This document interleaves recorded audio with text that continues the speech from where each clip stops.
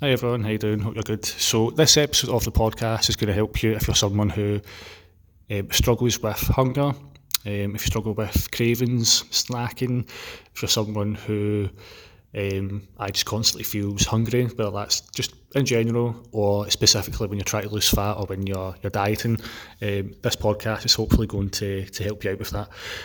So the tip I'm going to give you today is to start prioritising foods that help you feel and stay fuller for longer. Prioritise foods that are nutrient dense and not calorie dense, and also minimise foods that are easy to overeat. Don't worry if you don't know like what foods kind of fall into which category. I'm about to tell you. So if you struggle with snacking or cravings, if you start to prioritise things such as fruit and veg, most fruit and veg tends to be low calorie. It also contains a lot of water and fibre. And fibre helps you stay fuller for longer. And also you already know that fruit and veg, it's just good for you for the micronutrients that come with it. So it's just quite good for your overall health. But also because most fruit and veg tend to be lower in calories, it means you can eat them in larger quantities or larger volumes. So if you're someone who constantly feels like hungry, if you instead of going for other snacks like sweets, crisps, chocolate, stuff like that, if you choose to have stuff like fruit and veg, like apples, berries, salads, like carrot sticks, tomatoes, stuff like that, and also like green leafy veg like your lettuce, Brussels sprouts just came into my head because it's nearly Christmas, like broccoli, spinach, stuff like that. You can eat them in large amounts. They're low in calories, so they're not going to take you out of a calorie deficit, or they shouldn't anyway. But so that's going to help if you're someone that feels if you need to keep eating. If you eat stuff that's low calorie, it's going to help with those cravings, because you're going to be able to eat in large.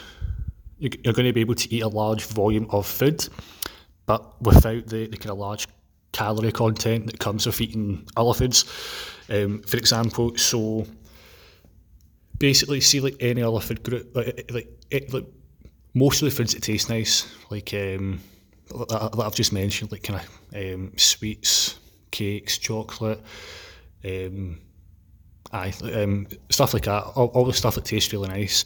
It's higher in calories, it's higher in fats and sugars, it's low in fibre, and they don't really fill you up, but they're also really high in calories. So not only can you overeat these things really easily, they're higher in calories, so it makes it harder to be in a calorie deficit and lose fat if you're kind of eating these foods.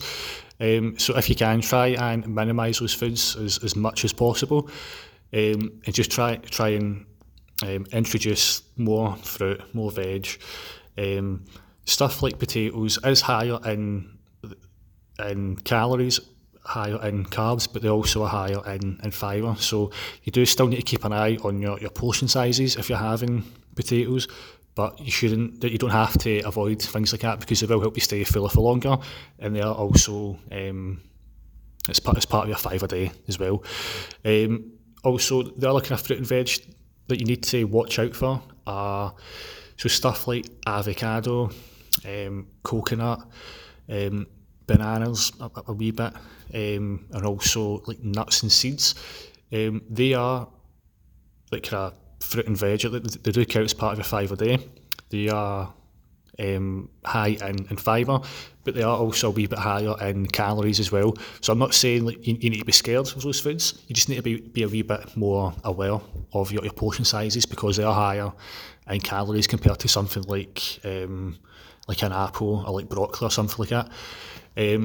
Other foods that you can include, so stuff like lentils and beans, they've got a wee bit of protein in there, and they're quite high in fibre as well. So if you're someone who struggles with cravings, have a look at your diet and see if you can cut anything out, and then replace it with something like a salad or something like that, because you're going to be able to eat more of it, which is going to help you with the habit of snacking, so you don't feel as if you're having to cut out. Like you're still able to eat. You're just eating fewer calories when you are snacking.